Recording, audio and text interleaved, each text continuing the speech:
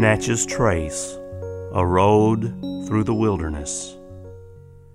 The Natchez Trace historical significance to the United States comes from the fact that in 1801, President Thomas Jefferson decided this 450-mile-long section of the old Indian Trail from Nashville to Natchez should become a national road for the protection and safety of the new nation.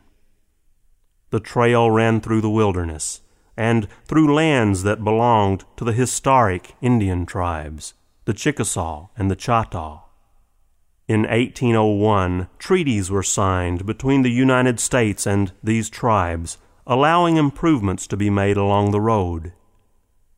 The road was used as a mail route for troop movements and by pioneers. The Postmaster General asked to enlist the service of the Army in improving the road.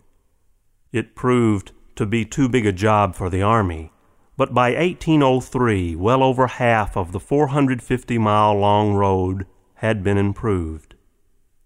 The old Natchez Trace remained an important national road until 1820, when other roads and steam-powered boats plodding up and down the region's vast river system provided quicker, safer, and more convenient travel.